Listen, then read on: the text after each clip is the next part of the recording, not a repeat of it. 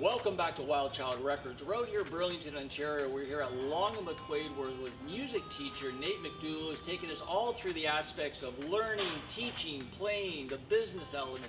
So what I want to ask you now, Nate, is I want to ask you your inspiration, besides your grandmother, right? Besides your grandmother, give me some musicians who you just think they're the happy hour. You know what I mean? Like, who do you really say, wow, I really like that guy? Well, I've got a diverse listening taste. Obviously, you know, some of the jazz element from my education has played a part. You know, I play a lot of country music as well. I also have a strong passion for music from the Caribbean. So, you know, artists like Bob Marley, a band from New York called the Slackers, they're one of my absolute favorites, and I've actually had the pleasure to be able to open for them a couple times when they played in Toronto. So Dwight Yoakam, really love Dwight Yoakam. That Bakersfield sound, you can't get enough of that. Great voice. Johnny Cash, Creedence Clearwater Revival.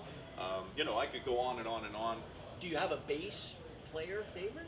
Bass player favorite? Well, that's an interesting question because I spoke with Jazz 91.1 a few years ago about some different bass influences, and those sort of things evolve over time. So obviously Family Man Barrett from Bob Marley's band, can't get enough of him. Oscar Stagnaro, who's a name that you may not know, he's a Warwick endorsed artist from Peru, and he plays with Paquito de Rivera's bands, which is more of like a Latin jazz ensemble. And so I'm really influenced by his stuff. I've worked through some of his books. Marvin Gaye had a really good bass player. Oh, James Jamerson? I mean, yeah. and that whole Motown sound, how could you forget any of those fellas? Donald Duck Dunn, great players down in there. Oh yeah, yeah. I really like I forget who was. I think it was Hal Blaine was talking about just how wild Marvin Gaye's bass player was. Just like, wow, like he's just so good, and everybody just steals stuff off him all the time. Oh, absolutely, and you know, James Jamerson in particular, one interesting thing that was about his technique is he played everything with one finger as opposed to using 2 or 3 fingers.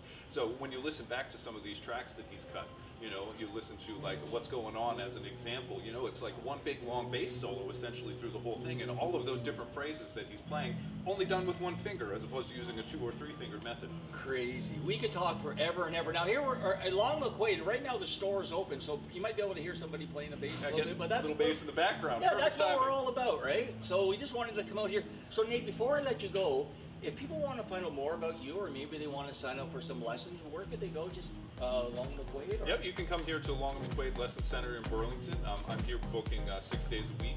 And then you can also find me on Facebook at Nathan McDougall. Great, or you can give us a call, because we can obviously pass along Nate's information if you'd like.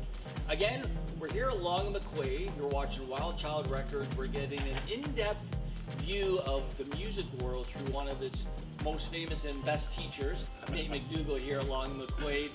Again, I'm Jay Stoyan. I want to thank everybody for watching today. If you want to check out more about our platform, you want to get a job, you want to get in the industry, either media, in front of the camera, behind the camera, go to our website, www.thedisabilitychannel.ca. You can check out all the opportunities there. Again, you're watching Wild Child Records. Until next time.